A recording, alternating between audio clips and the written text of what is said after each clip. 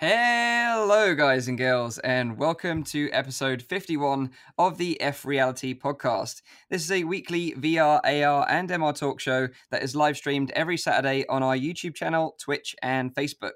You can tune into the show live at 7 p.m. in Europe, 6 p.m. in the UK, and 12 midday in Central US. If you missed the live stream, don't worry, you can catch up with the whole show as I re-upload it every Sunday to our own YouTube channel. Or you can check out the audio version, which is available on Google Play Music, iTunes, and on SoundCloud. If you have any comments, questions, or feedback during the show, please put them in the chat, and we'll try to answer as many questions as we can. Now, let me introduce you to the team. Unfortunately, this week, Nathie cannot make it because he's actually going to be ringside at the Logan Paul versus KSI boxing match so here in the UK. But I wonder who he's going to be backing. I'm not quite sure if he's Team KSI, Team Logan Paul. I'm not quite sure. I actually suggested him, can we do the podcast there? It'd be kind of funny to see Nathie there in the ring, holding his phone, trying to pay attention to the match. And then our viewers don't have to pay so much money to see them actually play. Yeah. That's a good idea. Yeah. If you're interested in the fight, it is actually being live streamed on YouTube later on tonight. The match doesn't actually start till later after the show. So make sure you stick around for the whole show. It doesn't actually start till after. But I'd love to know in the chat if you're backing one or the other, or you just don't care. Either way, I'd love to know.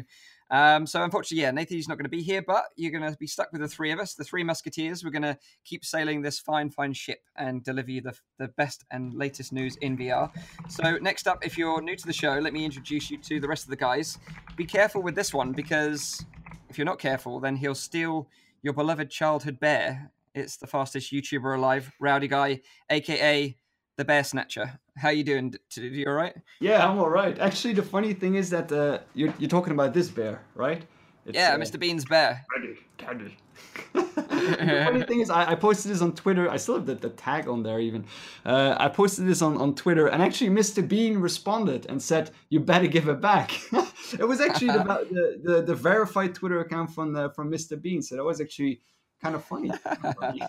That is awesome, man. That is freaking awesome.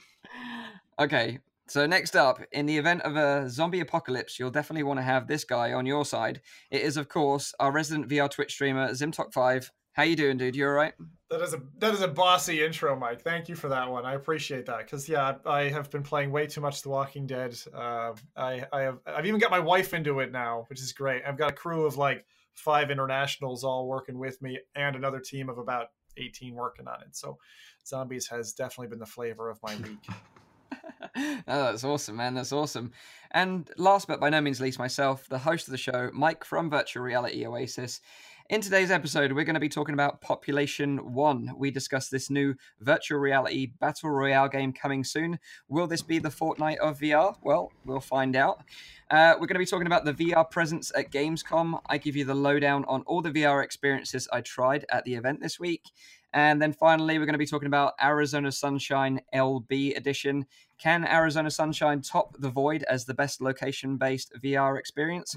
We'll stay tuned to find out. But of course, let's find out what everyone's been up to this week in the metaverse, and let's kick it over to Rowdy, because now he's back up and running. He's got his room set up now. He's got his first video back on track. So I'd be intrigued to know what you've been playing.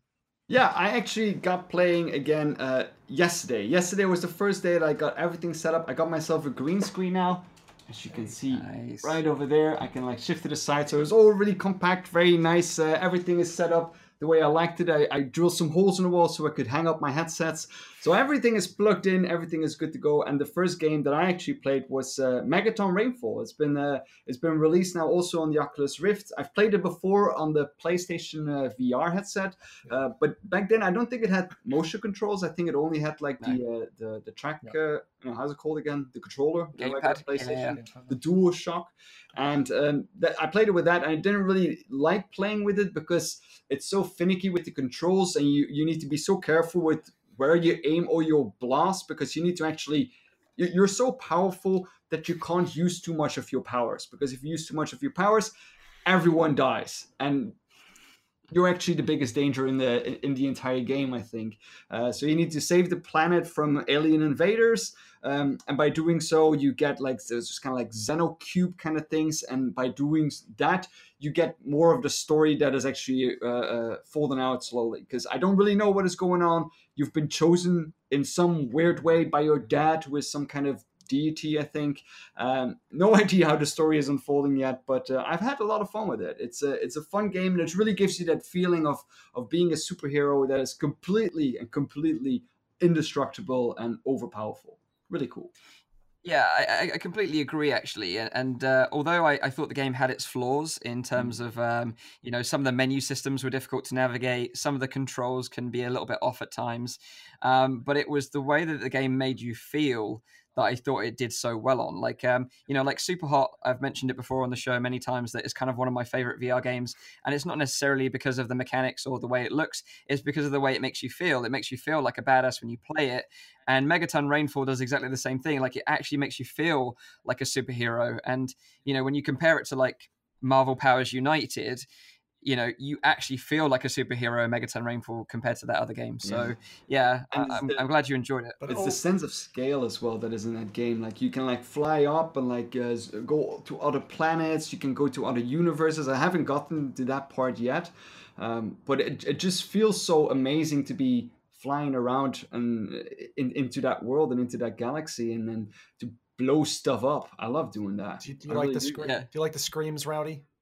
Yeah, I love it. I love it. That's why true, I keep actually. going back to that game. Yeah, that's true, actually. Like, because when, like you described, when you're throwing your like balls of lightning and stuff at the alien invaders and you miss, well, then you just like completely level a tower block full of people and you just hear the screams in the distance. I got like a new power just now in the last episode, and it was called the Megaton Blast. Yeah, and by doing so, it was kind of like a Kamehameha from like Goku. And I was like, at the end of I finished the mission, and I had to go and speak to my dad again about how well I did the job.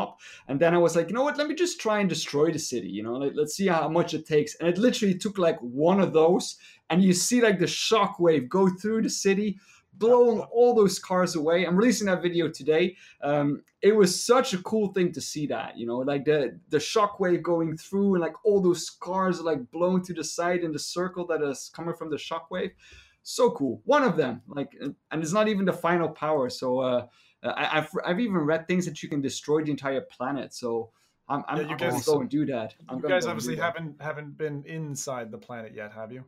Ooh, inside, no. Yeah, I've gotten quite far in that game. The thing I was going to say is, although it can make you feel quite like a badass, when that guy comes down, he says, "My son, all you need to do to proceed to the next level is just get to this cube.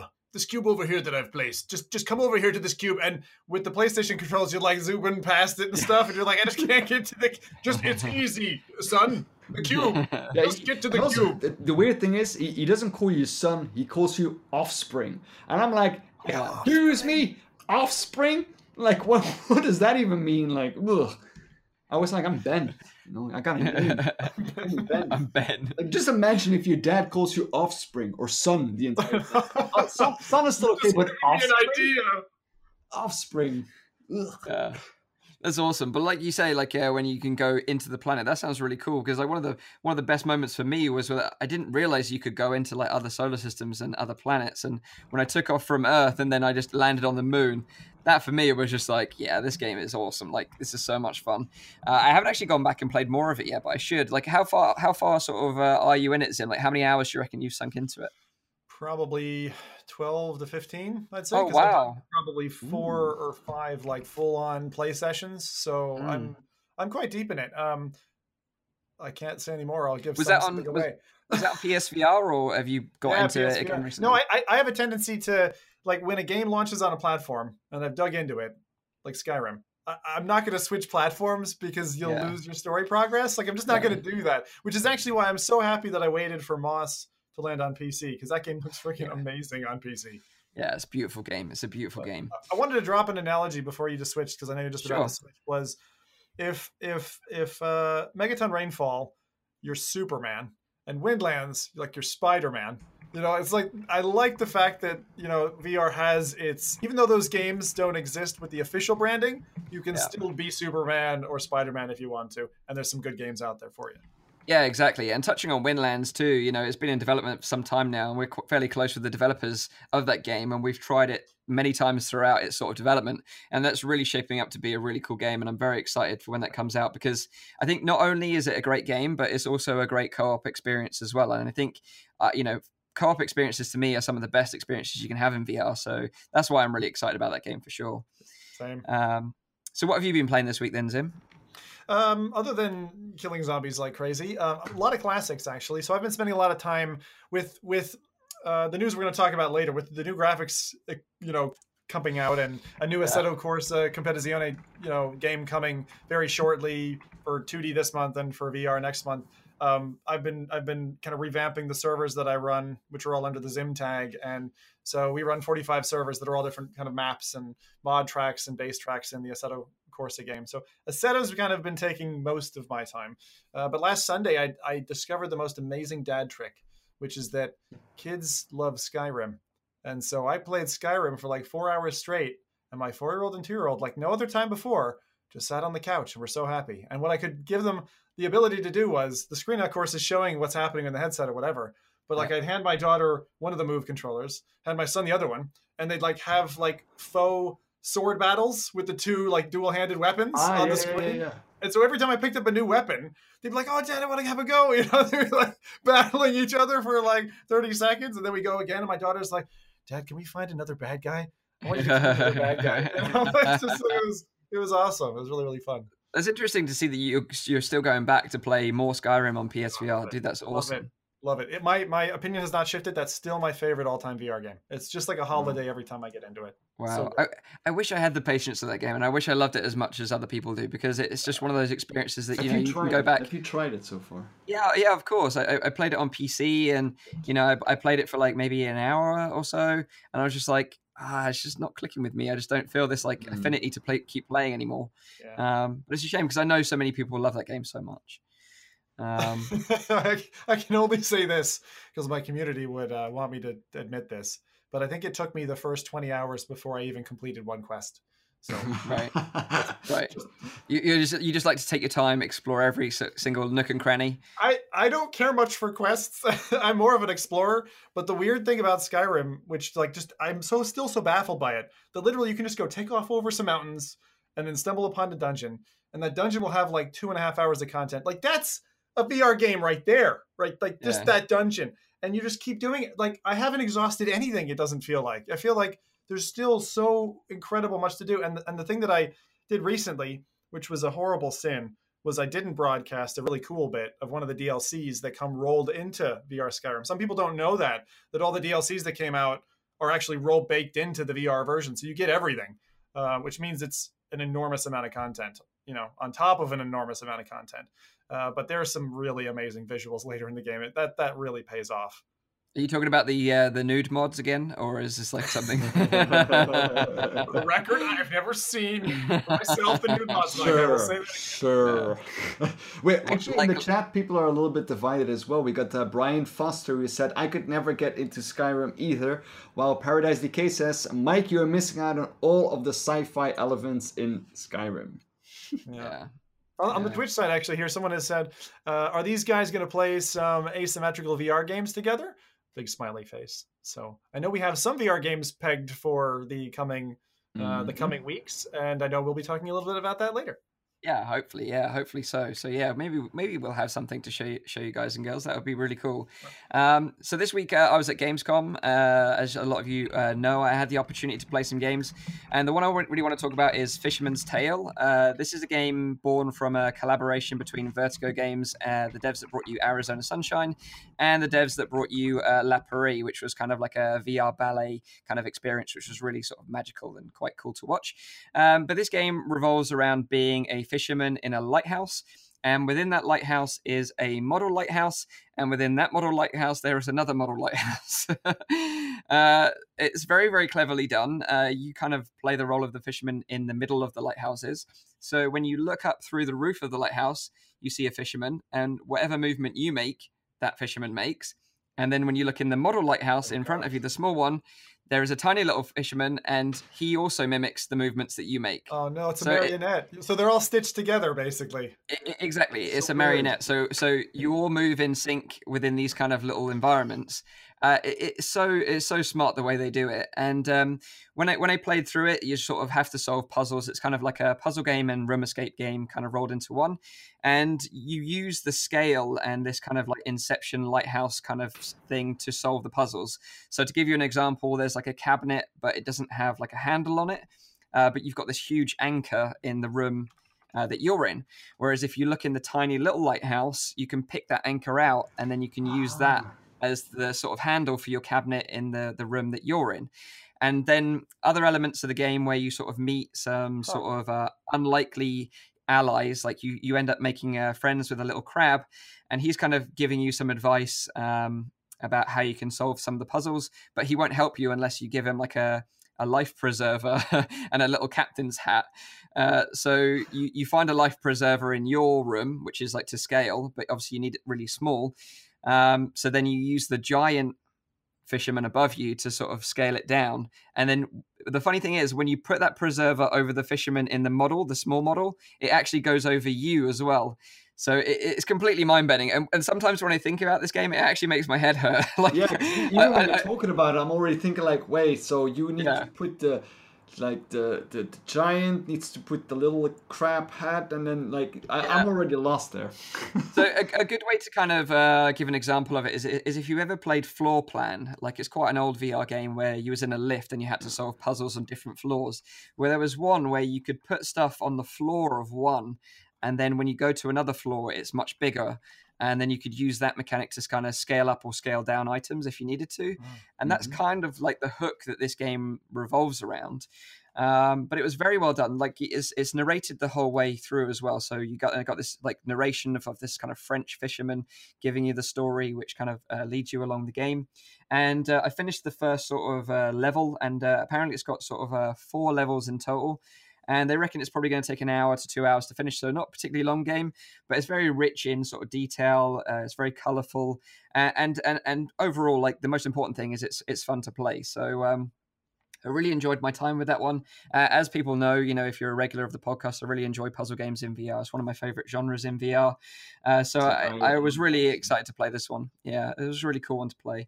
It's coming out later on in the year on HTC Vive, Oculus Rift, Windows MR, and PSVR. So if you like puzzle games in VR, then this is one to definitely keep an eye on. Is there an exact release date already that it's coming out? Not exact release date. I think it's just coming out later on in the year, but I don't think it's that far away. Maybe in the next couple of months. Yeah, but it was very interesting. Was the story side, because like the little aspect, the little flares, like with the crab and that, I mean, sometimes you can have a story in a game and it's really about the characters or the set pieces that you have. Did you find it stitched together quite well, or?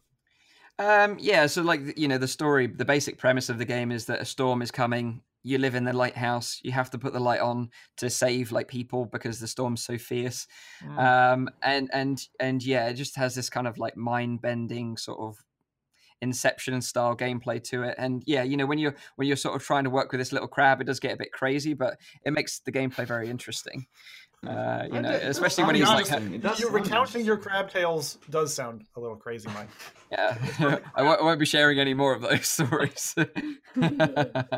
But yeah, so that was the game I played at Gamescom this week that stood out in my mind and I wanted to share. But whilst we're on the subject of puzzle games, let's talk about the first subject of our quick news this week, and that is a game called Twilight Path. Now, if you're familiar with a game called Form, it was a sort of puzzle game that was released a while ago in VR, so you could pick it up on Steam VR, and it's available on the Oculus Store as well. But it was a puzzle game made by Charm Games, and it's probably one of my favorite VR puzzle games, even though I was very sort of critical of it for being so short, because it was only like 1 hour long.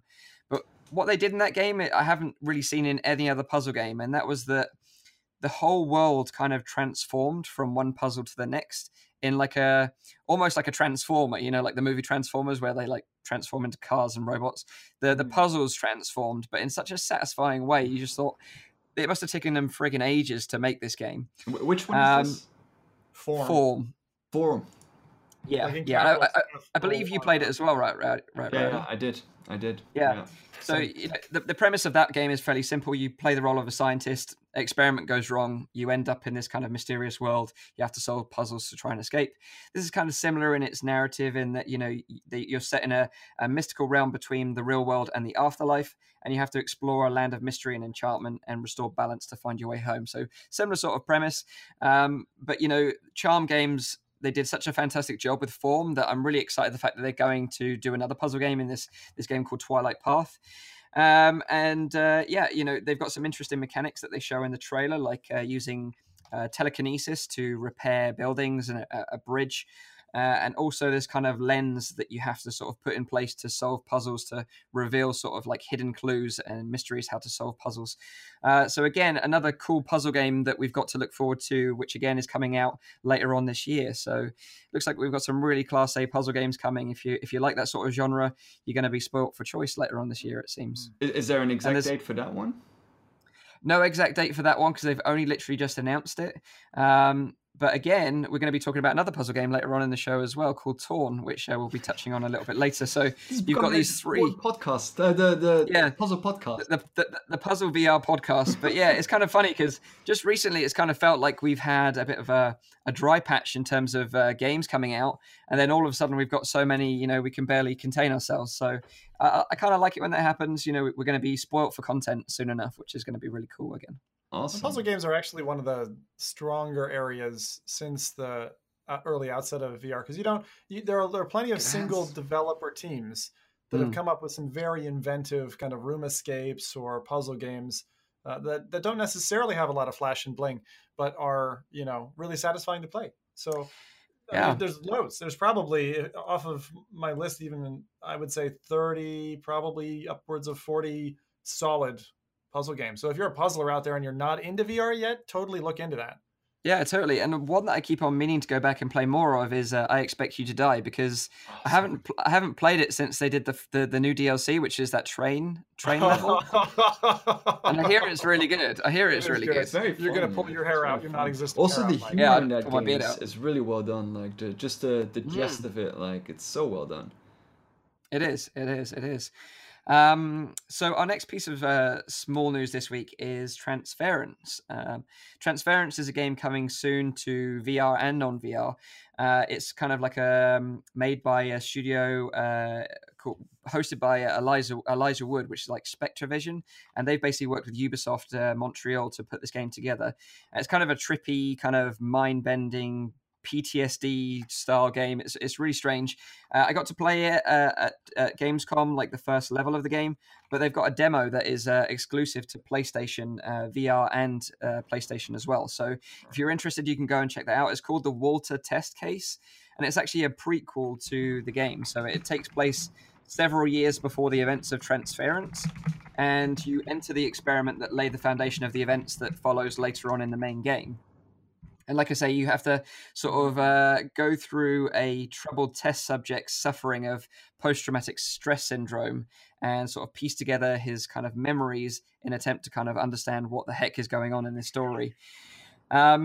The sort of level that I played it at Gamescom, it had a sort of a video introduction from like the scientist, which is the father of the family, and it kind of just touches on the fact that he was experimenting with some crazy stuff in his day job, and then he decides to take that experimentation home and start testing it on his family, and then that's when things get really Mike, doesn't it gets super messed up. Like, you basically have to piece together his memories, but you can do it from other people's perspectives as well, and the way they do it in the game to switch from one person's perspective to the other is by flicking the light switches.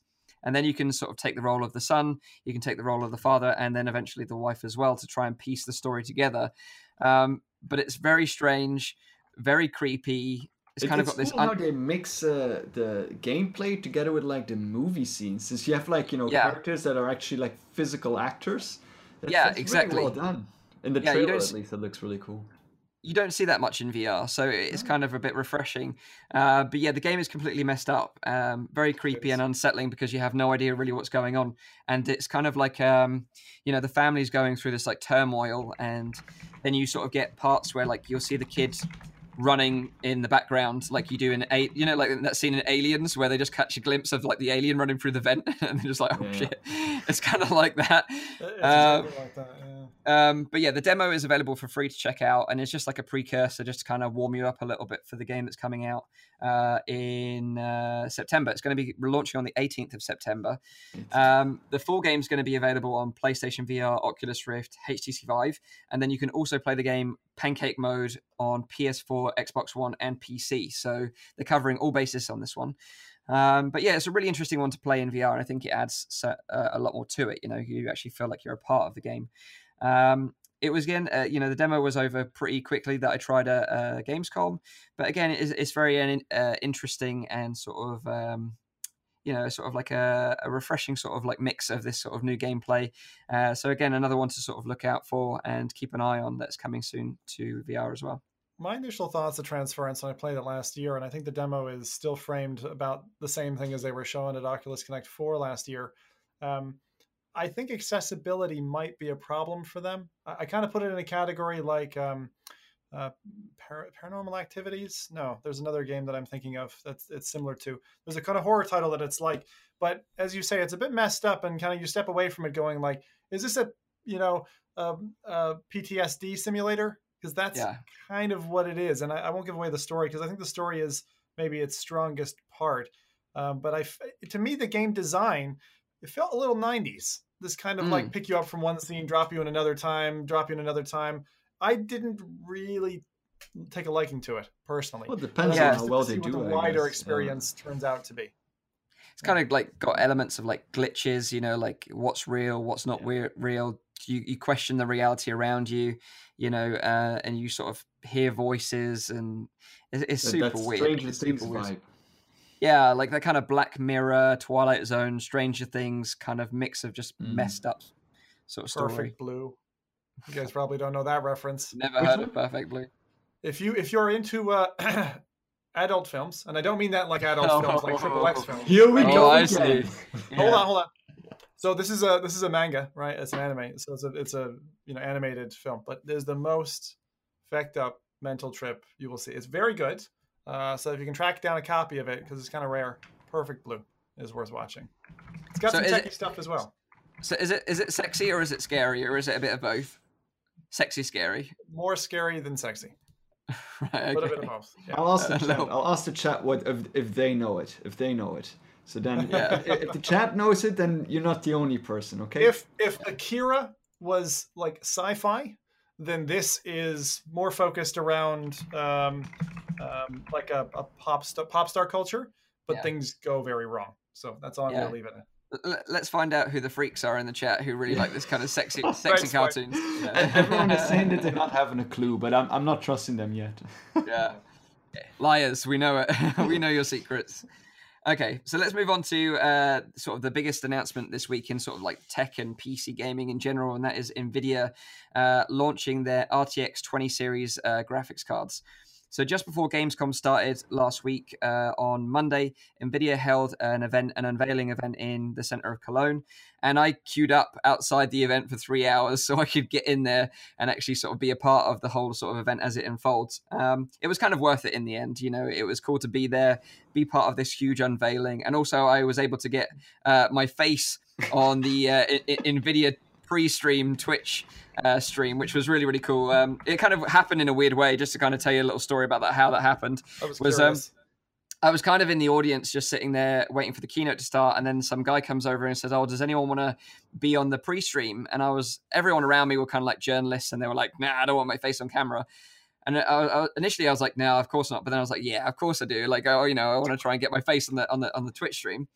I could talk about VR. And then he was like, what do you do? I was like, I've got a VR YouTube channel. He was like, oh, cool. So I thought, yeah, this is going to be a great opportunity. And then literally 5 seconds later, that's when it started. So I had literally 5 seconds to prepare for it. But it went really well. It was nice to talk to the lady there. And she sort of joked at the end because I told her that, I collected headsets. That, maybe I could help her out with like a headset. And I said, well, you work for NVIDIA, so maybe you could help me out with a graphics card. But that didn't work out, unfortunately. No sort of surprise like under your seat or anything like that. I was hoping for that. Like, oh, everyone just check under your seat. You've got like an RTX 2080 Ti. but unfortunately that never happened. No one got a free graphics card. But the keynote itself was kind of interesting. If you're an NVIDIA GeForce developer, then you got a free graphics card, right? Yeah, you did. That's true. I was going to say, that's true. Yeah, she doesn't work directly for NVIDIA. She was flown in talent. Yeah. Okay. So just like one of us, Mike. I mean, she's kind of flown in talent, but she's big enough following on. One of us. Exactly. One of us. Yeah, exactly. But, has she got like a Twitch channel, or is she? Yeah, I'll link you up later. Cool. I look forward to seeing that then. But it was nice to see the string, because it was like Mike there right out the front, and then following that was like 3 or 4 or 5 names of big Twitch streamers who I know, who you guys might not know.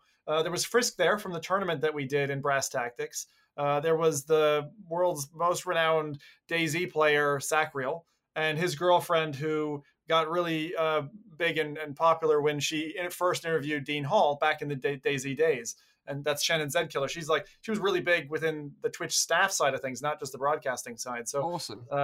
Your face went first. So good job on you, Mike. Yeah, no, I was very fortunate, lucky, good timing, and in the right place. So, it could have been any rando really.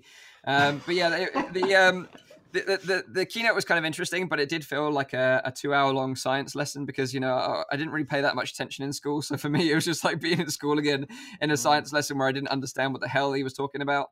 But to sort of sum it up into layman's terms, if you're sort of a bit like me and you don't really sort of understand the full details of ray tracing, essentially what it means is like it's just advanced light rendering technology that basically allows rendering of shadows and lighting in real time. So it's kind of a very exciting technology for developers, because a lot of the times in games they have to fake reflections, lighting, and shadows.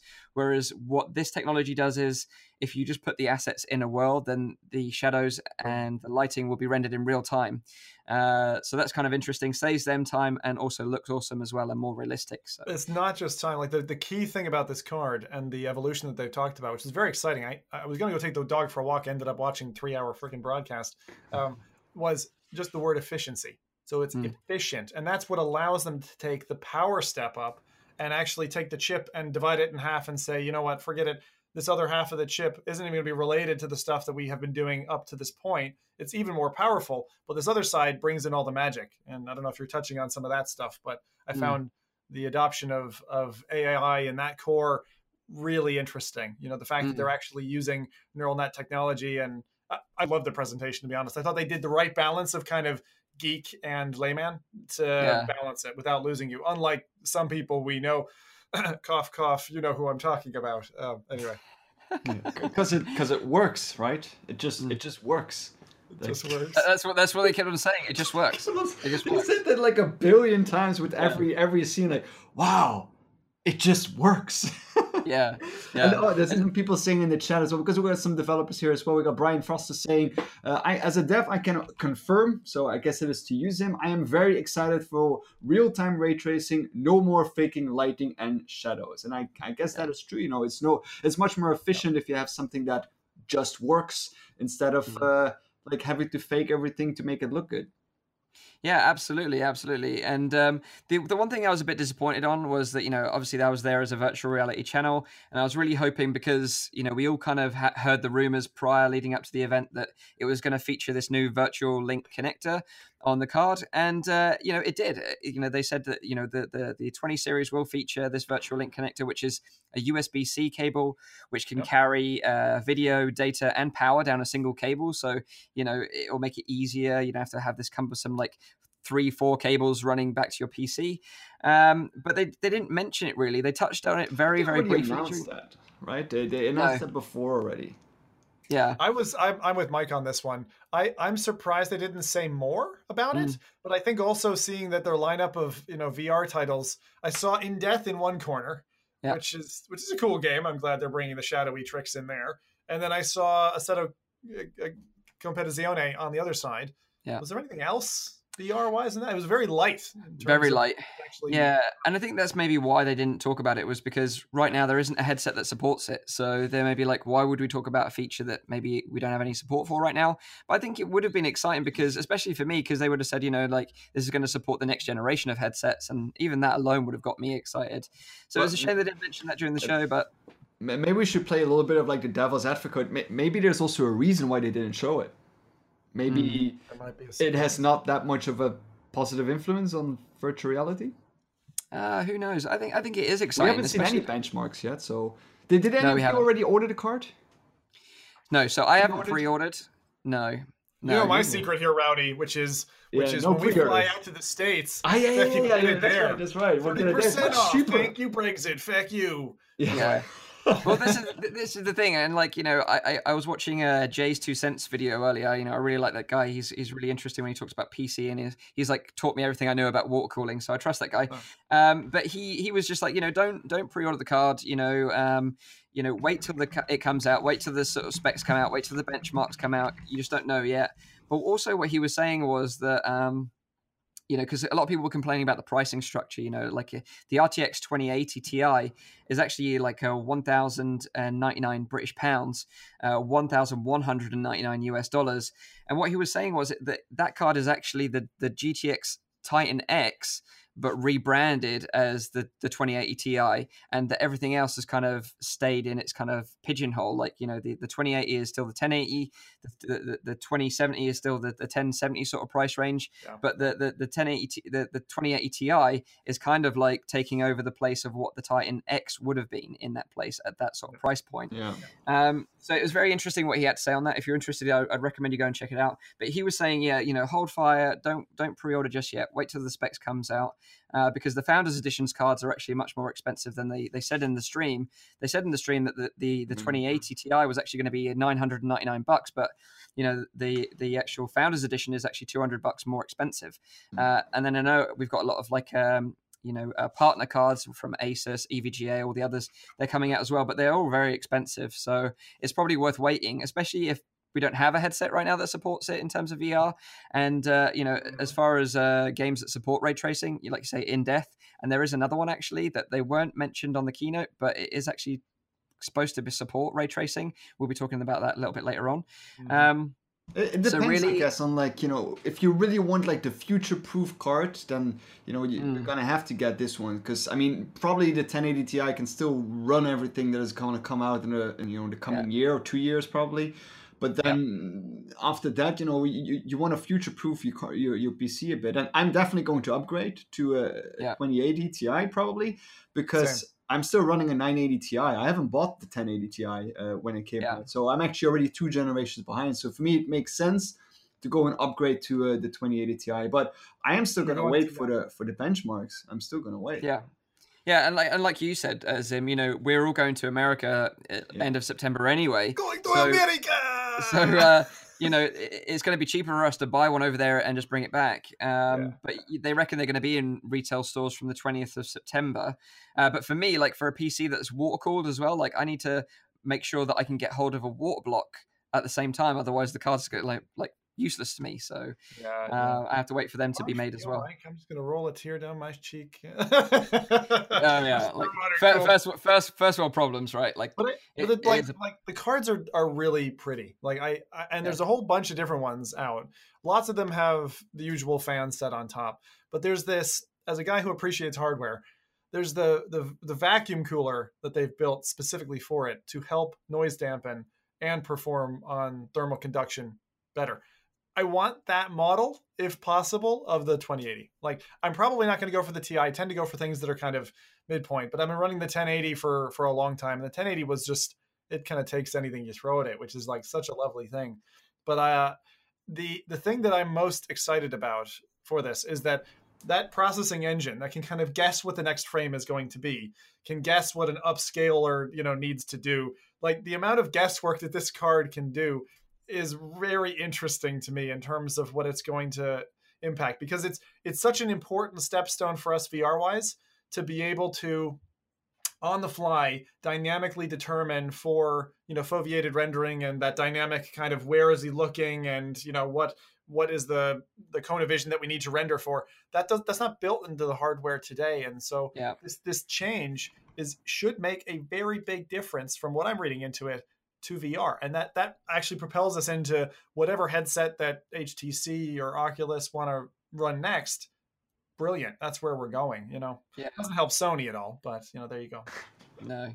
But you're right. They did actually touch on foveated rendering during the keynote, and they discussed how this technology would help that. So yeah, you're right. It is going to help us in the future for sure. I'd love to know in the chat if you've pre-ordered one, like, and which one you pre-ordered, which one you went for. If you went for a partner card or you went for like the Founders Edition from NVIDIA, because you can only get the Founders Edition through NVIDIA's official website. You know, the third-party resellers aren't actually selling the Founders Editions, which is kind of interesting as well. Most people have actually been saying that they haven't pre-ordered. I haven't seen a single comment yet that said, yeah, I've pre-ordered one. Most people said it's too expensive. It's even more expensive. Chris Cox says that he hopes that his 1080 will last for another 2 years. And yeah, but I think a lot of people also trade up. So I mean, this is a great when the new card drops. One of the things to watch out for is the secondary card market. Because what a lot of people will do, if you're just like, say you're 19 and you work throughout the summer and you bought yourself a 1080, and then this card drops and you're like, you'll probably flip that card and try to upgrade. That's like some of the mentality that a lot of people have, especially in gaming. I know that I said that that Nathie does that indeed. That Nathie buys like the previous generation, buys like the next generation and sells like the previous generation every time. Yeah. Plus what he does is he signs them and sells them to fans for like double the price. So he actually makes money in upgrading. Actually, the truth. Yeah. The fact that he's not here to defend himself, we can say whatever we like. So there you have it. So yeah, that is the new NVIDIA cards. So let's move on to our next part of the show, which is games that are releasing next week, and we've got some really cool titles releasing next week in VR. Definitely ones that you should keep an eye on. PSVR owners are going to be super happy because Firewall 0 Hour is finally dropping on Tuesday, the 28th of August. If you're not familiar with this game, it's a military squad-based shooter from First Contact Entertainment. Now, the game is like an 8-player 4v4 multiplayer game. It takes place in sort of exotic and dangerous locations across the globe, and it's kind of like Rainbow Six Siege in VR, essentially. The game modes will be objective-based, and the key to success in any of these game modes is to work together as a team, communicate effectively, and work together to sort of complete your objective. Now, the objectives as attackers, your job is to bypass the firewall access points, locate a laptop, and initiate a hack to obtain the data contained on the laptop. You have to sort of plan your approach and bypass and eliminate any hostiles that stand in your way. And as defenders, your role is to protect the laptop at all costs, fortify your location, and secure the firewall access points, and force your enemy into choke points that will prevent the hack and protect the data. So that's kind of cool. The game features 12 different mercenaries that you can choose from, each of which have like a kind of unique special ability. So whether that's like reloading faster, or they can see enemy traps from a greater distance, that kind of thing. And also you have upgradable weapons and nine different maps to play on. Like I say, it's going to be releasing on Tuesday the 28th, exclusively for PSVR, which is a shame because this kind of looks like a cool military shooter. It would have done well probably on Rift and Vive as well, but it's one of these PlayStation exclusive games. It uses the aim controller or the gamepad. It doesn't use the move controllers, so you have to choose one or the other. Mike, did you remember to bring the USB key? We got the data ready for extraction. Mike, you didn't forget the data key again, did you? Sorry, I left it in my other military underwear pants. Yeah. Rowdy, could we please, Mike, just... So have you guys both got the aim controller? Yeah. Oh, cool. And I'm pretty sure Nathie has one as well. So this is kind of one of those games that it's been a while since I've been really excited about like a PlayStation game coming out. I know they've got some cool games lined up, but this one really sort of piqued my interest. So I'm quite excited about playing this, especially with you guys, because as it's 4v4, we can team up as 4 players. Go against some maybe another podcast or something like that. That would be really fun, like we've mentioned before. So maybe put it out there to like the VR Roundtable guys and the VR Spies guys. If you're interested in going like toe to toe in a PSVR game, then let's do it. Let's make this happen. So lose against the Spies. I'm just saying that. Caleb. That's all they do is FPS games. Like, they would fucking nuke us. Yeah. You know what we do? I got a brilliant idea. I'll just fly to Lonely Viper. I'll let him play, and I'll just use my voice, and I'll let him like shoot everyone. Genius. Oh, genius! Did I say that on stream now? Genius. But I think the number one. I'm going to make a prediction here, Mike. That's why I was kind of squeezing my head in a funny way. The prediction here is the number one gripe that I think all of us are going to have is the limited view and not ability to 360 with the gun. Yeah. Because Farpoint and other AIM titles, that has been my number one gripe. If the biggest tip I can give, because Mike, you're not as veteran as maybe Rowdy and I on PSVR, get that camera as far away as you can. That's the trick. You know? Yeah. I think, like you said, it's probably going to be snap rotation on the thumbstick, right, to handle that kind of issue of not being able to turn around 360. Yeah, but there's still the inherent like want. Your body will like want to turn around when, and then you get the.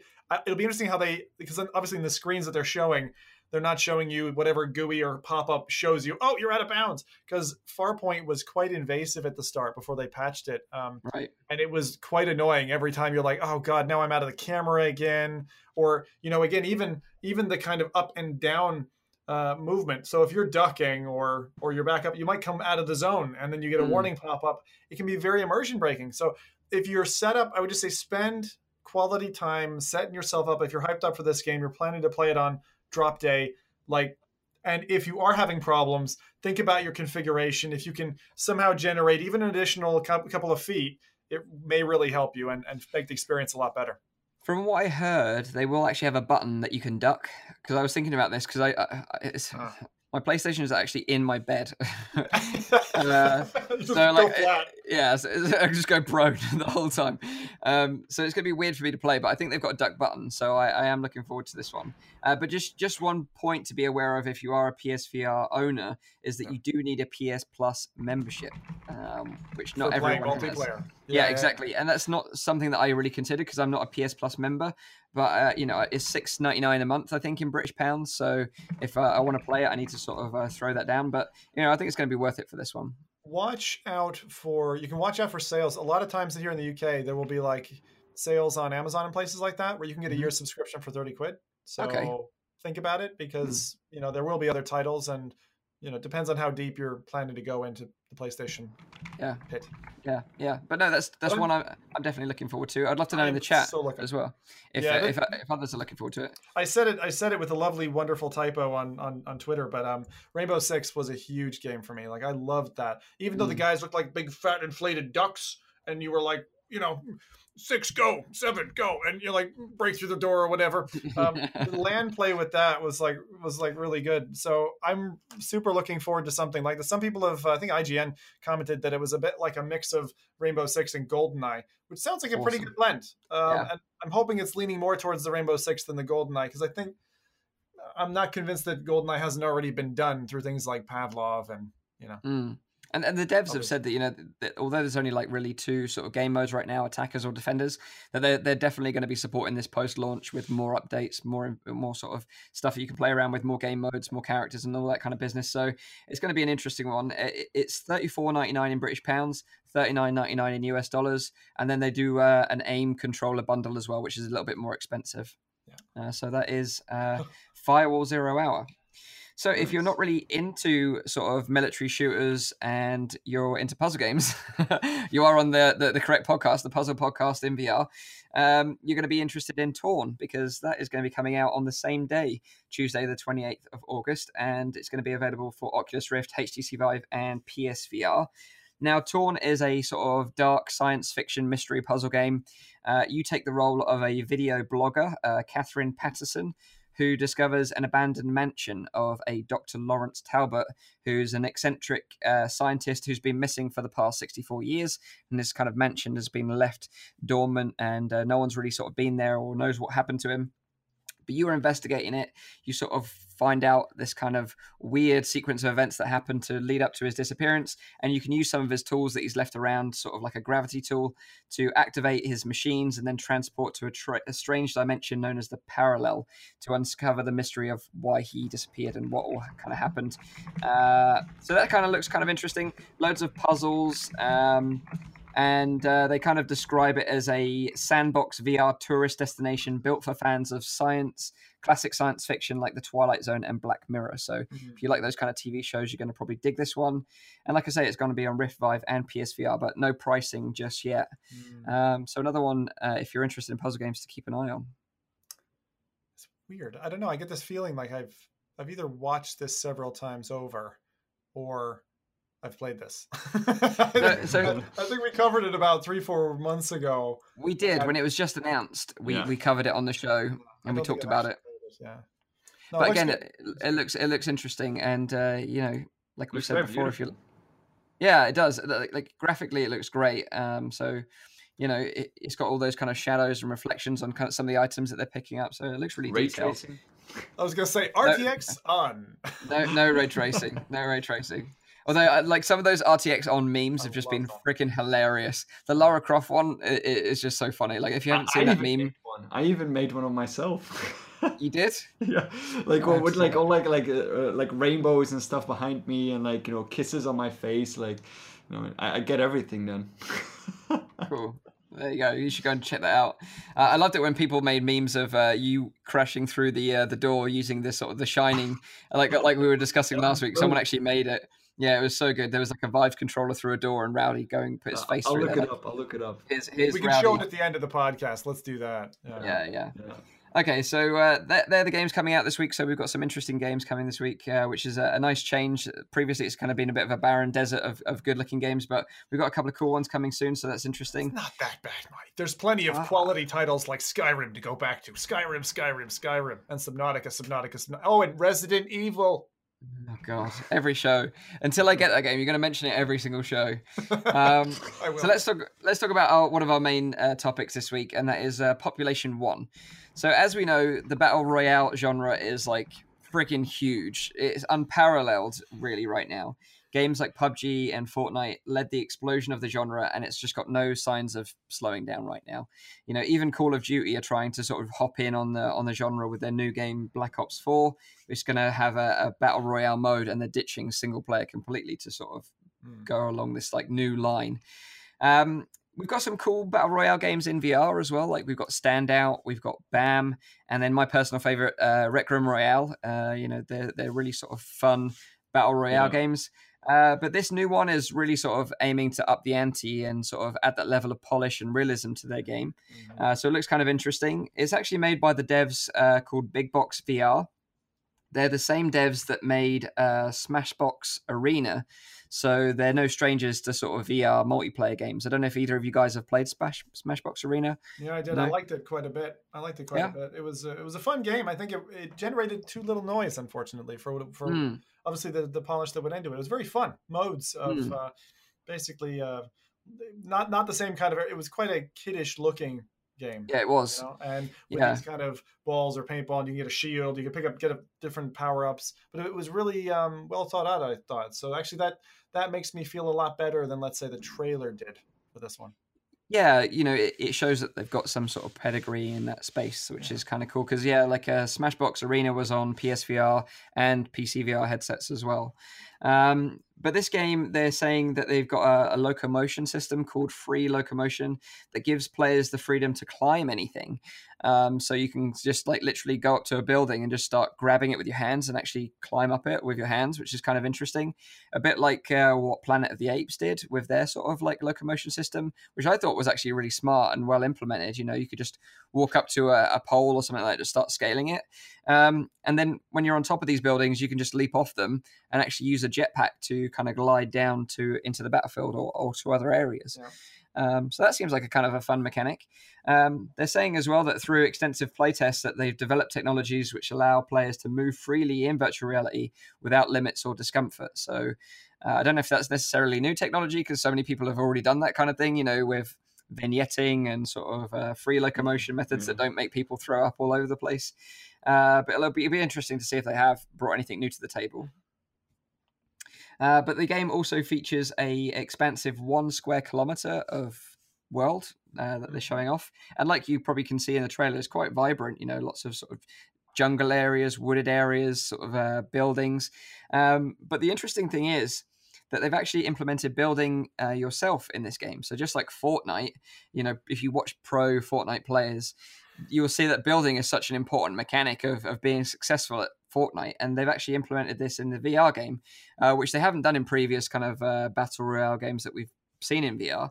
So you can actually build platforms as you're running ahead of you and sort of start ramping up and scaling. So you've got this kind of verticality in the game that's going to be very interesting. You can play. I'm gonna be a little ageist for a second here, Mike, because Yeah. I have to say, having dipped into and played Fortnite a couple of times, Yeah. that mechanic has to be the thing that is tuned to like teenagers and their ability to kind of like just do like 60 things in a second. Because my God, the older I get, the less my ability to play in that way, the way people do. Like, that is a skill. Fair enough, it's a skill, but it is a skill for young people. I'm gonna get my cane now. All right. Yeah, you should. And These to do that damn in VR kids. as well. Oh my God, this sounds like totally overwhelming, to be honest. Yeah, but it'll be very interesting, like, and I think games like that, especially Fortnite, it really takes practice. You really have to sink hours into a game like that to really be any good at it. And I wonder if this is going to be the same with this game as well. Like, you really have to invest time into learning those building mechanics, how to sort of make a fort really quickly to sort of defend yourself, and then, jump from above and do that, what is it, the shotgun from above trick that they do in Fortnite and just murder everyone every time, including me. But this game, you can actually play online, solo, or in squads, but it's also going to feature some single-player missions as well, so that's kind of interesting. I guess, if you really suck like me, then you can take some solace in that you can maybe play some single-player and feel like you're doing well when in real life. So they you put really in a do suck. rowdy mode then. That's good. Rowdy mode, yeah. Exactly. Rowdy noob mode. I tried Fortnite one time after I installed it on Switch because it was free on there as well. So I installed it. I booted it up. I started it. I couldn't figure out how it worked, and I stopped playing it. Yeah, good on you.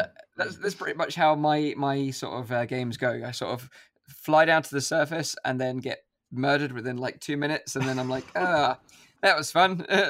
Let's try again. And then it just happens again. I'm like, yeah, screw this game. It's funny, I've been playing Battle Royale mods since early days, and I watched like DayZ Survivor games and that before this whole kind of explosion of Battle Royale. So I've loved this, and as a competitive esport, it is the number one thing I would want to watch. I'd love to see DayZ Survivor games kick off again, which was kind of like this, where they took, I think it was like 32 different teams of pairs of two, and you'd work together, and then last standing team of two takes the win. But this kind of genre, obviously, lots of people are milking money off of it, but it seems to be oddly a kind of safe bet for companies. So the entrepreneur in me says this company's not, having done Smashbox Arena, which was kind of cutesy, to then turn around and with their investors or whatever say, you know what, we're going to make a more serious thing. Let's go for maybe a little bit more surefire bet with a kind of a snazzy name. Population One certainly ticks my boxes.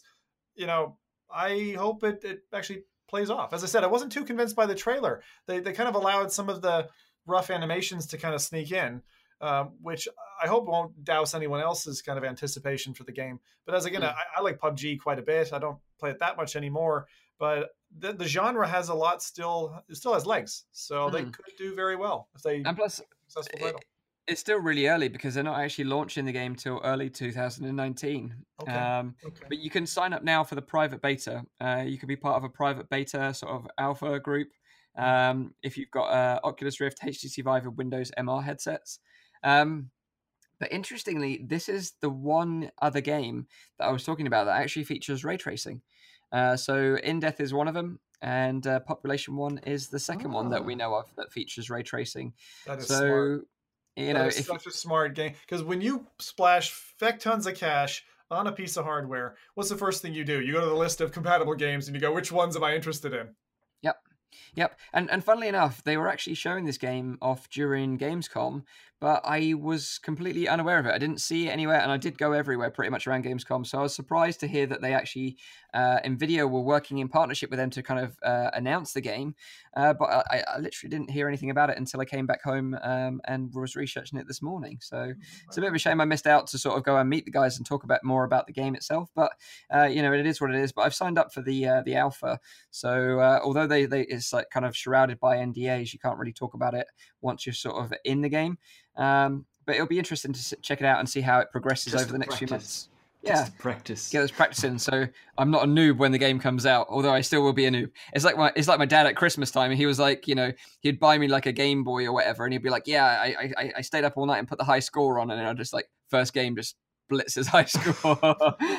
Yeah, nice try, Dad. Yeah. Okay, so that is Population 1 coming next year. If you're into Battle Royale games, you'll be interested in that one. But let's talk about other VR stuff that I did actually get to check out at Gamescom. I think, our predictions last week were pretty much spot on in that there wasn't any surprise announcements. No Half-Life 3 confirmed, I'm afraid. Like I said at the beginning of the show, there were some new games, though, like Fisherman's Tale, Transference. And I also got to try out Arizona Sunshine, the location-based experience, which we'll be talking about in a little bit. But despite that, there wasn't really anything else in terms of games. But they did have a lot of VR hardware, and I thought that was kind of interesting because they had haptic suits, flying machines, treadmills, all different types of ways to do locomotion as well. So I'll talk about the ones that I got to sort of get hands-on with. And first up were Hypersuit and Icarus. Both of them were flying machines. So the Hypersuit was like one with like a lot of motors in, and it was a very substantial piece of kit. And you sort of straddle it like a motorbike and then lay down and sort of rest your chest on the top of it. So you're sort of laying down horizontally.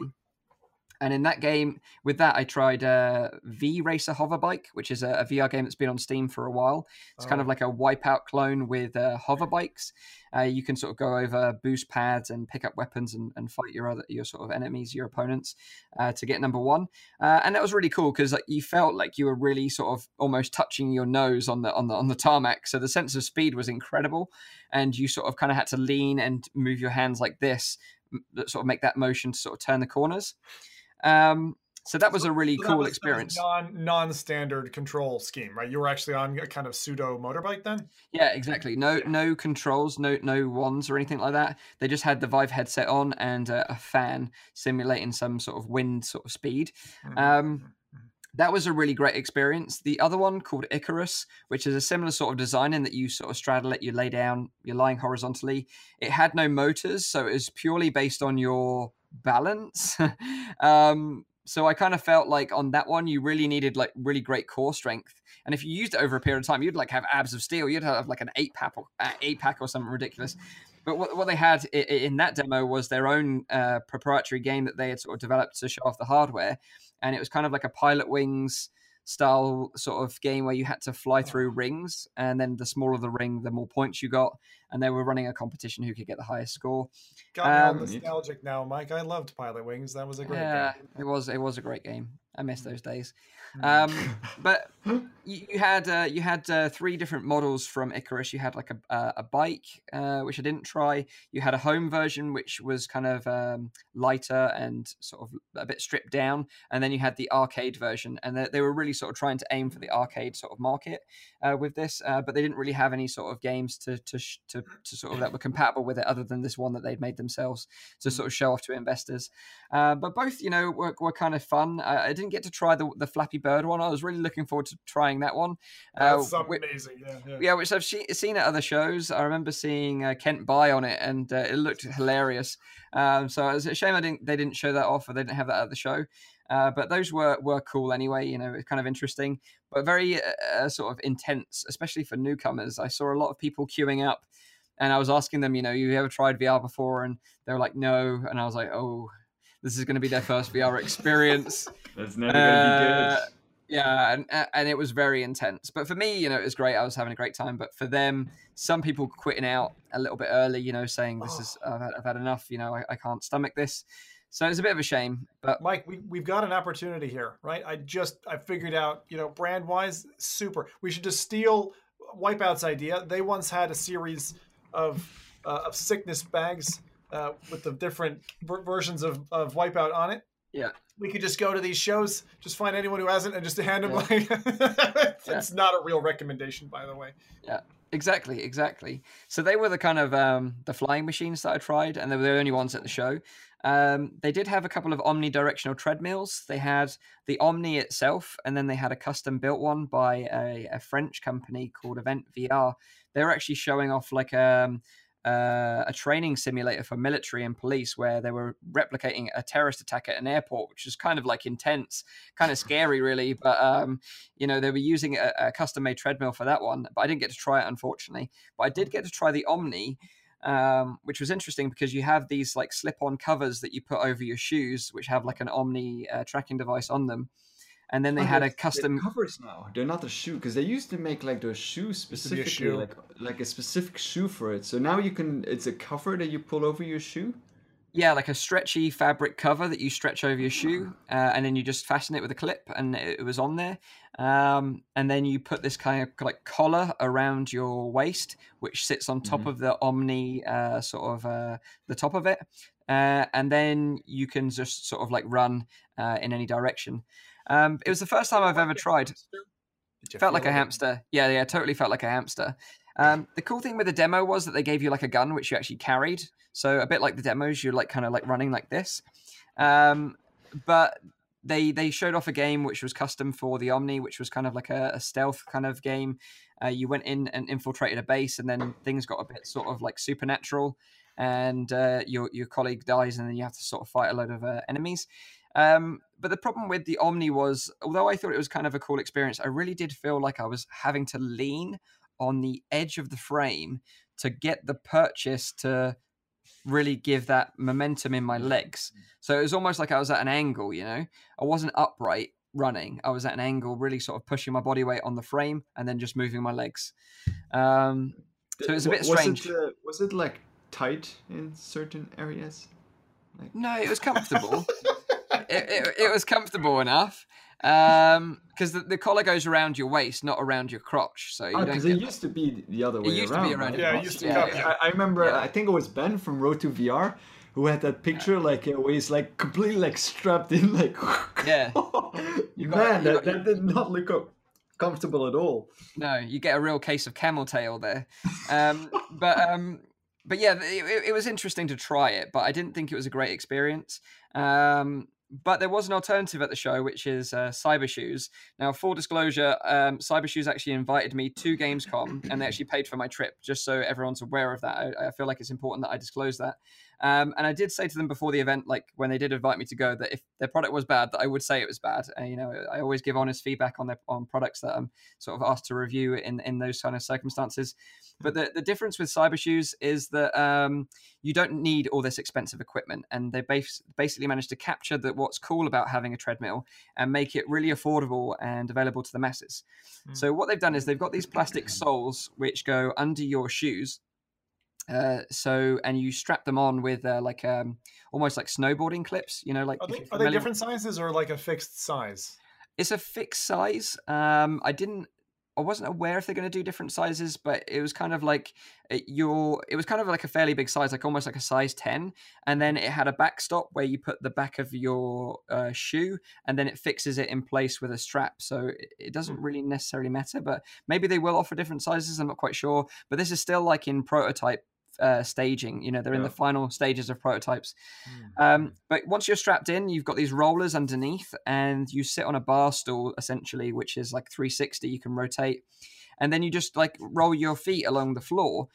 And it was actually way more comfortable than the Omni, and it actually felt better in terms of its the way it kind of made you feel, and the representation in VR as well. Because like I said, on the Omni, you felt like you were kind of leaning, but the Cybershoes was very comfortable because you're seated and you're just kind of using that sort of motion with your feet. The shoes actually transmit wirelessly to like a dongle that's connected to your PC, and then that kind of is represented in game. And the one that I tried was really great was Doom VFR using that. It felt really nice to kind of just spin round, run forwards, or kind of like retreat backwards that way. So I'd say that was a really cool experience, and they're going to be launching a Kickstarter campaign later on in the year. They're sort of aiming for the €200 mark. So when you sort of stack it up to the Omni, which is going to be like thousands of euros, and then you've got this kind of experience, just €200. Again, the Omni is more like directed at like arcades still, I think, than anyone like putting that. I know in the beginning they were saying like it was like for commercial purposes and just, you know, retail, for everyone at home. Yeah. But I don't see that happening anytime soon, unless they can make it really compact so you can like slide it under the bed or something. Maybe down. But that was the thing that surprised me the most, was that, you know, this €200 product was going toe to toe with this other product that was worth thousands, and in my opinion was actually a better experience. But you know, that was kind of interesting to check out at the show. I'm going to be covering first interaction with these frictionless surfaces, Mike. Yes, Yes. Yeah. And what was your general opinion of that? Like, is it a technology that you're bought into, not bought into? Do you see a future for it or not? I think it's very interesting. Certainly for games like Doom VFR, I would enjoy using that experience to enhance the experience, because I think for that game, it did enhance the experience. The speed in which you move in the game and you're moving your legs kind of worked very well. However, when I tried Skyrim, it felt like I was walking too slow. So it would just take far too long to traverse the world. So I think it has its place, but yeah, it's interesting for people that also are health conscious, maybe want to sort of maybe burn a few calories while playing their games. You know, like people that have been playing like Beat Saber, for example, and losing weight.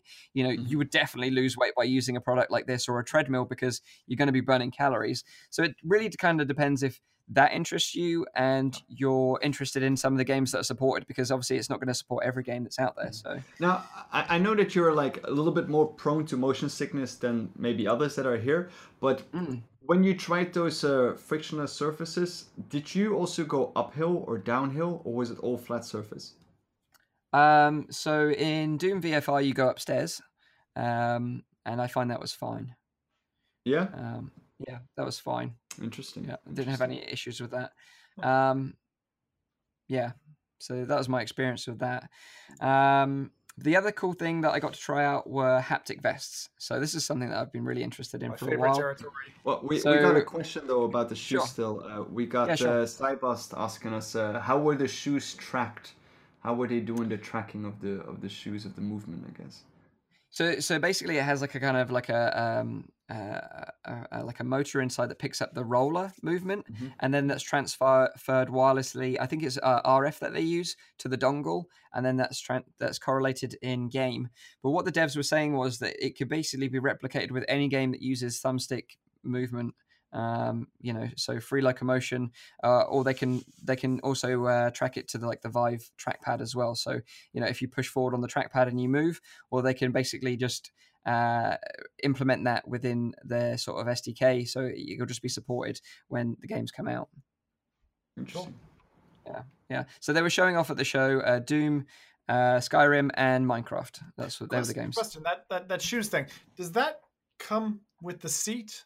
Or is it just the shoes product? That's what I was curious about, because there's kind of like a turnstile bucket seat thing that you sit on, and and they were really cool. They had 3 different designs of the chair, but they actually buy that from another supplier, and they were also using the IKEA light stand as a cable management system. I don't know if you guys have seen that. There's like an IKEA light that people have been using as a double for a cable management system. Which worked really well as well. But what they're going to be doing on the Kickstarter is they're going to be selling the shoes, and then they're going to be selling the shoes with the seat, but they just need to finalize the detail because they don't own that product. And Kickstarter are a bit funny about you selling products you don't own through the Kickstarter campaign, that they might just have to recommend it as a product that they sort of recommend and you buy it separately, or they're going to have a bundle with it together. But yeah, I pulled up their website so people can see how the seat looks as well. The seats are really cool. They've got a few different designs. One looks like a little racing bucket seat, which I thought was really cool. Interesting point about that seat, actually. So I've talked about the other tactile unit before, but a Butt Kicker Gamer 2 or one of their other products would strap to that pole, no problem. So you could actually get tactile in there as well as your movement, and that might be a pretty cool thing. It'd be interesting if that team was able to pick this up.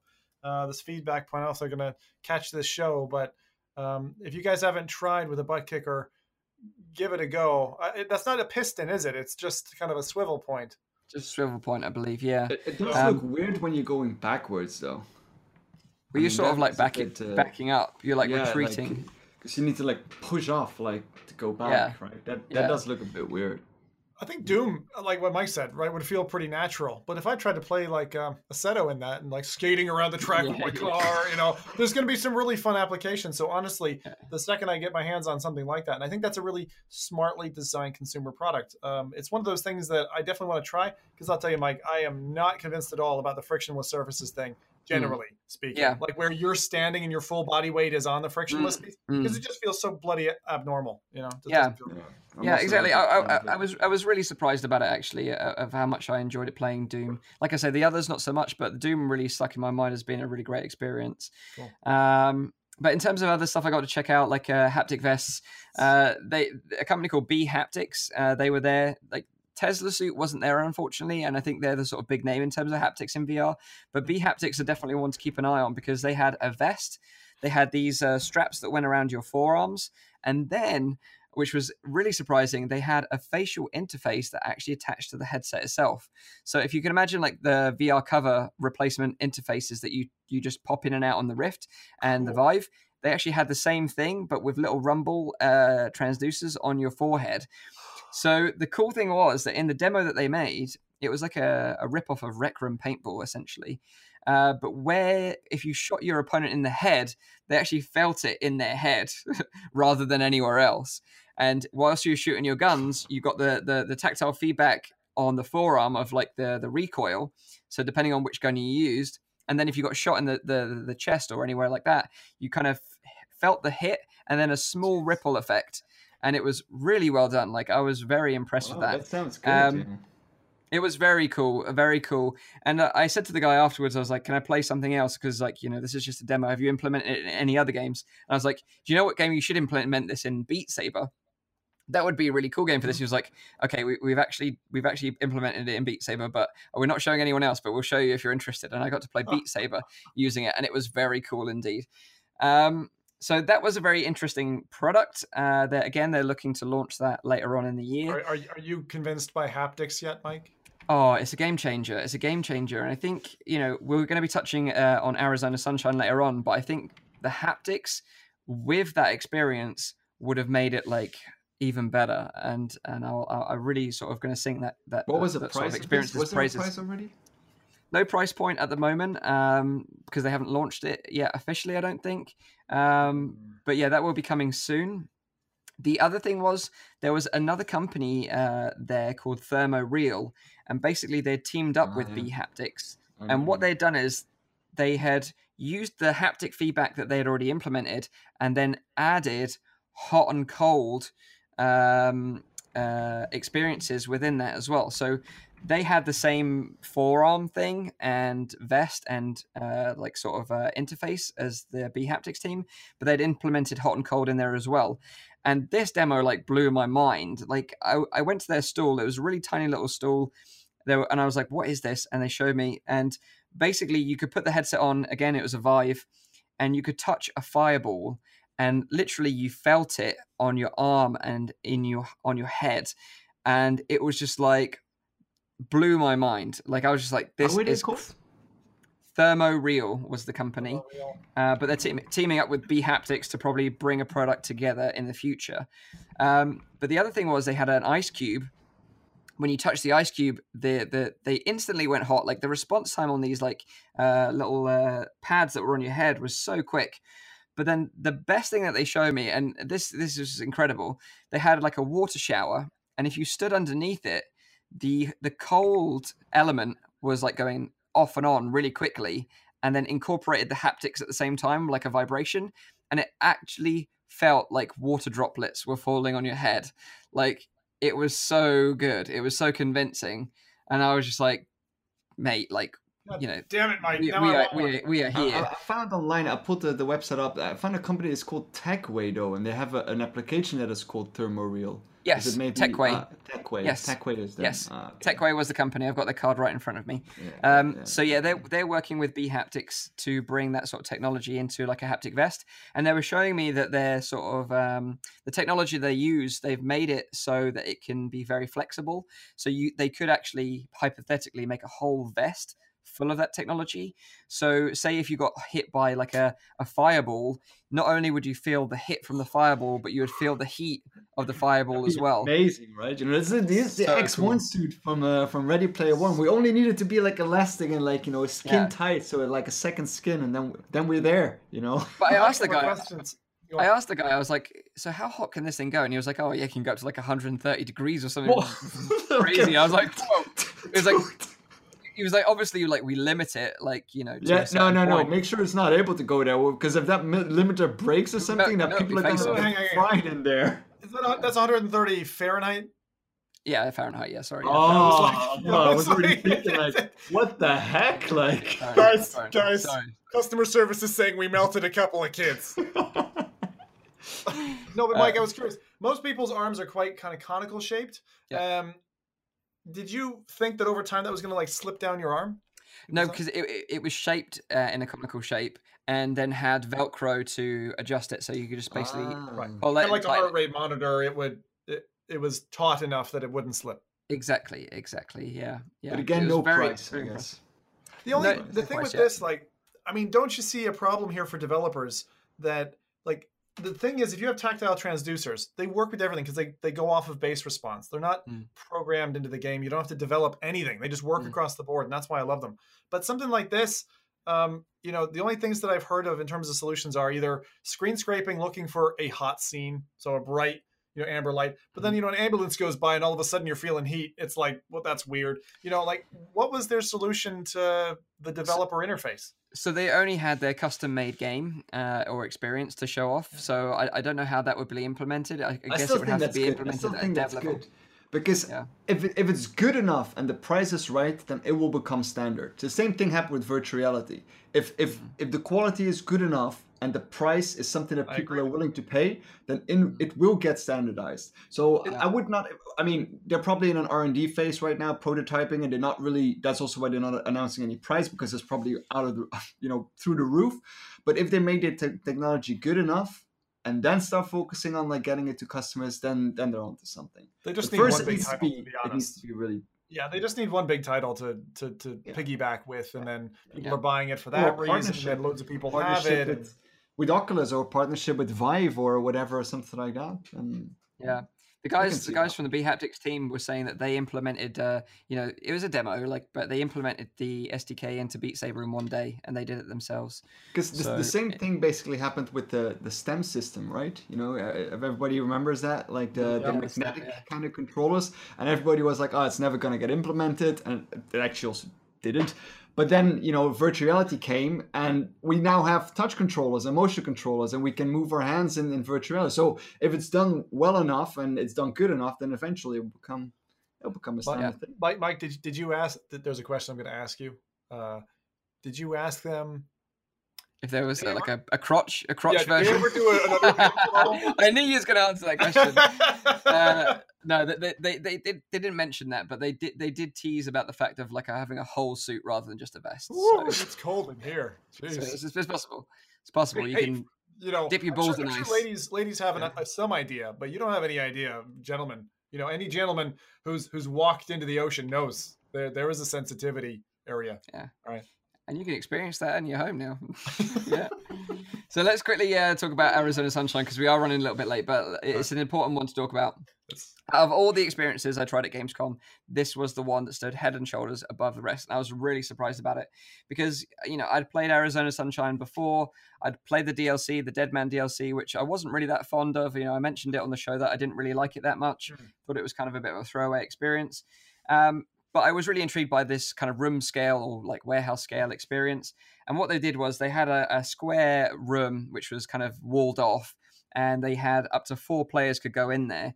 And they were each issued with a Vive Pro and a wireless Vive adapter, you know, the new one, which was also really comfortable, by the way, super comfortable, and had a little battery pack that you just clipped to your belt. Mm-hmm. And then you had 2 guns each with Vive trackers on the top, and they were using the new Vive 2.0 base stations to track everyone within this space, and a single PC running the whole thing for everyone, which was kind of crazy. So just like the Void, you know, we've mentioned it before, the Star Wars experience with the Void, you can see your teammates in real time in VR, so you never bump into each other, and that was one of the things that never happened whilst I was playing. Even though it was in a relatively small space, I never bumped into the wall, I never bumped into another person, because if you went near to the walls, the chaperone system would show, so you avoided that. And basically it was actually the start of the Dead Man DLC, or sort of parts of that DLC that they used in this experience. So at first it was just kind of like a wave shooter. We're all shooting these zombies. And then there was a lever you had to pull, and then you went down in a lift together. But of course, you all have to physically walk and move around into the lift to go into it. And it's really difficult to explain how freaking awesome that is. That's awesome. Like when you're moving, like even if it's just like 30 meters to go into a small square so you're in a lift, it just felt so good. And for those of you in the immersion, right? Like straight away, you're just like, your brain goes, oh, this is not real. completely convinced. And this is where it got really interesting, because in the Deadman DLC, there's a part, and they replicate it in this experience, where the lift gets stuck halfway down the lift shaft, and you have to walk out on a girder to an adjacent lift. Oh my God. And there's a real gap between the lift and the girder, and holy crap, like my brain was like convinced that I was like, because I hate heights, and I was like, oh my God, like I never felt this for a long time in VR, where I actually felt like that feeling of sensation of being high, because I actually had to walk out and stand on it. And so I hopped over, and then I was on this girder, and I was actually balancing, and there was another girder in your way where you had to duck down. Every single one of us did it. Like every single one of us did it. And then there were really clever designs where, you know, 2 players would hold off zombies while another one had to either go on a moving platform to get to a switch. But again, it was so cleverly done, the way they had like designed the levels to utilize the space so well, and using the guns with the trackers just worked flawlessly. Using the Vive wireless system was flawless. The whole experience lasted about 10 to 15 minutes, and I would say it felt more substantial than the Void, although it didn't have the attention to detail that the Void has, because in the Void it has like tactile buttons, wind, heat, rumble. Had they had that in this experience, oh my God, it would have been the best experience I think I'd ever tried in VR. And one of the things that added to the immersion of the experience was, you know, the Vive Pro is a fairly comfortable headset anyway. But because you didn't have this huge backpack on like you had on in the Void, you felt very free and very light to maneuver around and really get involved in the environment. So not only was I really super impressed with the experience that they had put together as just like a pop-up, because all you need is like a cube basically in the center of a mall, and they could pop this up anywhere. But it was the Vive wireless module and how that performed as well, because there was no latency issues. It was light, it was comfortable, and I completely even forgot that we were wireless. You know, like it felt like a tethered experience, but you weren't, essentially. It was that good. So I was amazed by that as well. So overall, that experience just completely blew me away, and I was just so impressed with it all. So, you know, impressed with that, and the fact that this wireless adapter just works. We got a question asking you, what made this girder or height experience so different to the similar one in the DLC? So in the DLC, you know, because you're either teleporting or you're using full locomotion with a stick, you have that disconnect of you and the real world. Whereas if you're actually physically walking, it's way more convincing to your brain, and it is very difficult to understand, even as a person that is so experienced in VR. Then I think that's a big difference. The connection you have with the world that you're in feels so much more real in that sense, and that's what kind of made me laugh. You know, when I really hesitated to take that step, or I felt like I was actually having to leap to reach a platform, then I knew in my mind that I was like, this is something else. This is like on another level. So it was a very cool experience indeed. So hats off to them, HTC, for putting it all together. But I think they're looking at, you know, using this concept as a pop-up and maybe doing what the Void does, and maybe in a shopping mall they'll do like a pop-up and people can experience it. But the funny thing was, like, a lady, an older lady, joined us at the beginning, and I was like, you know, cool, she's going to be involved. And apparently, like a couple of minutes in, she was like, nope, and just walked out. I think it was her first experience, and I said to the devs afterwards, like, why did she leave? Did she say why she left? And they were like, she didn't say a word, and she just walked out. So unfortunately, we didn't know whether it was like she was terrified or just completely overwhelmed by the experience. But then one of the Arizona Sunshine dev jumped in. He was a really cool guy and sort of led us through the rest of the game, and we sort of completed it. But like I said, it was like 10 to 15 minutes long. That sounds really...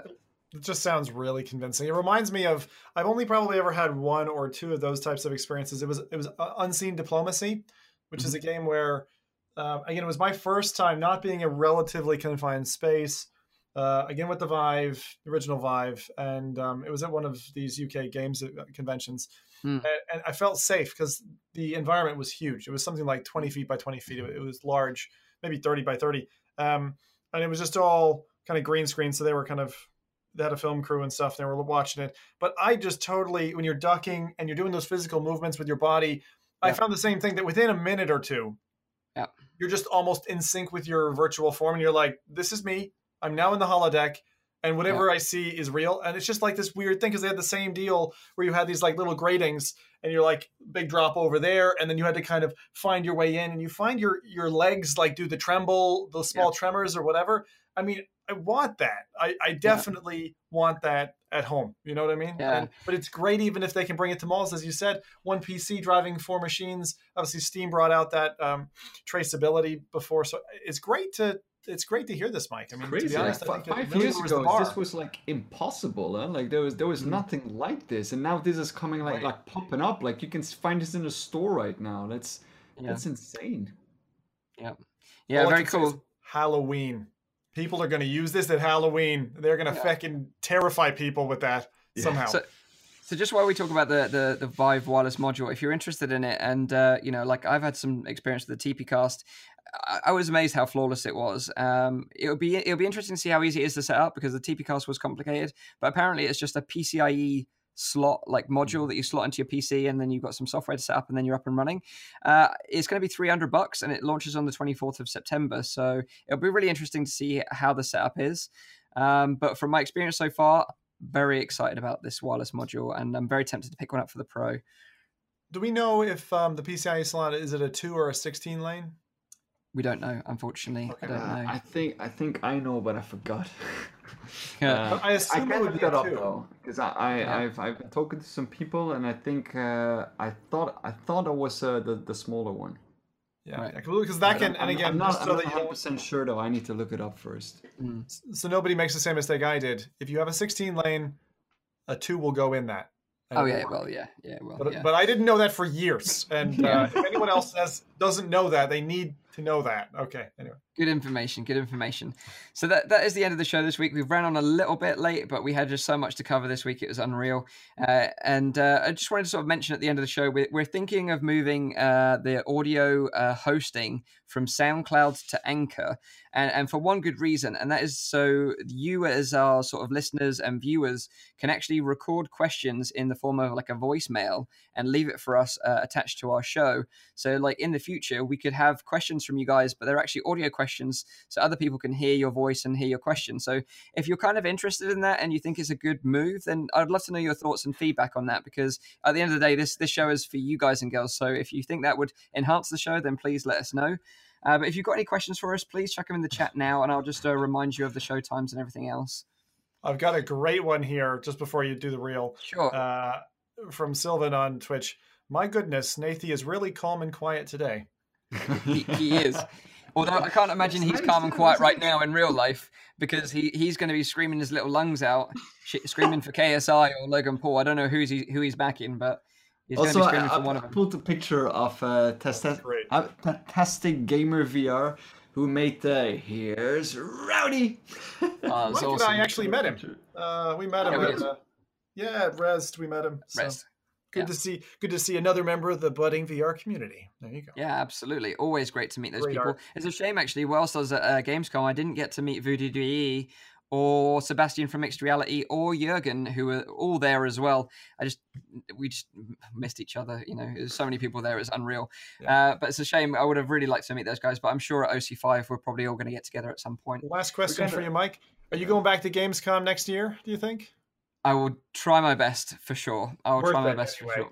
Good. Yeah, we got a couple more questions in the chat as well. Like we got the Mad Hatter asking Mike, what's it like when you come out of an experience like? Is your brain just like, what the hell just happened? I was just smiling. I was just smiling so much, and I just said to the dev, like, because he was playing with us, I was like, dude, like, that was one of the best experiences I've ever had in VR. Like, that's how good it was. And I was just beaming, and, I was just blown away by the tech from HTC, with the trackers and the 2.0 base stations, and then this PC that was running all 4 units and the wireless module. And together it just all worked flawlessly. And that was just so great for me. So yeah, I was having a great time. I was laughing so much, and I was just so happy, that we've come so far already, like you said. Yeah. Cool. Okay, so it's just a reminder that it's a weekly VR, AR, and MR talk show, live streamed every Saturday on this YouTube channel, Twitch, and on Facebook. You can tune into the show live at 7 p.m. in Europe, 6 p.m. in the UK, 12 midday in Central US. If you missed this live stream, don't worry, we re-upload it every Sunday. Sorry, I was late last weekend. I was editing the show on the train, and then I didn't get to upload it until the following day. So apologies for that, but it is normally uploaded every Sunday. You can check out the audio version on Google Play Music, iTunes, and SoundCloud. Maybe Anchor in the future if you guys think it's a good idea. And yeah, so we hope you've enjoyed this a bit longer show. Nathan will be back on track next week, and we'll all be together as a foursome. And hopefully, in between this time, we can check out Firewall 0 Hour together as a team. I'd really like that. So if we can get to do that, we can hopefully share our experience on that on next week's episode. Mike, all right. Please remember to bring the USB key. I'll remember to bring the USB stick. So I hope you guys and girls have enjoyed this one. I hope you all have a great week in the metaverse. And until next week, have a great one, and we'll see you then. So until then, bye-bye for now. Bye-bye.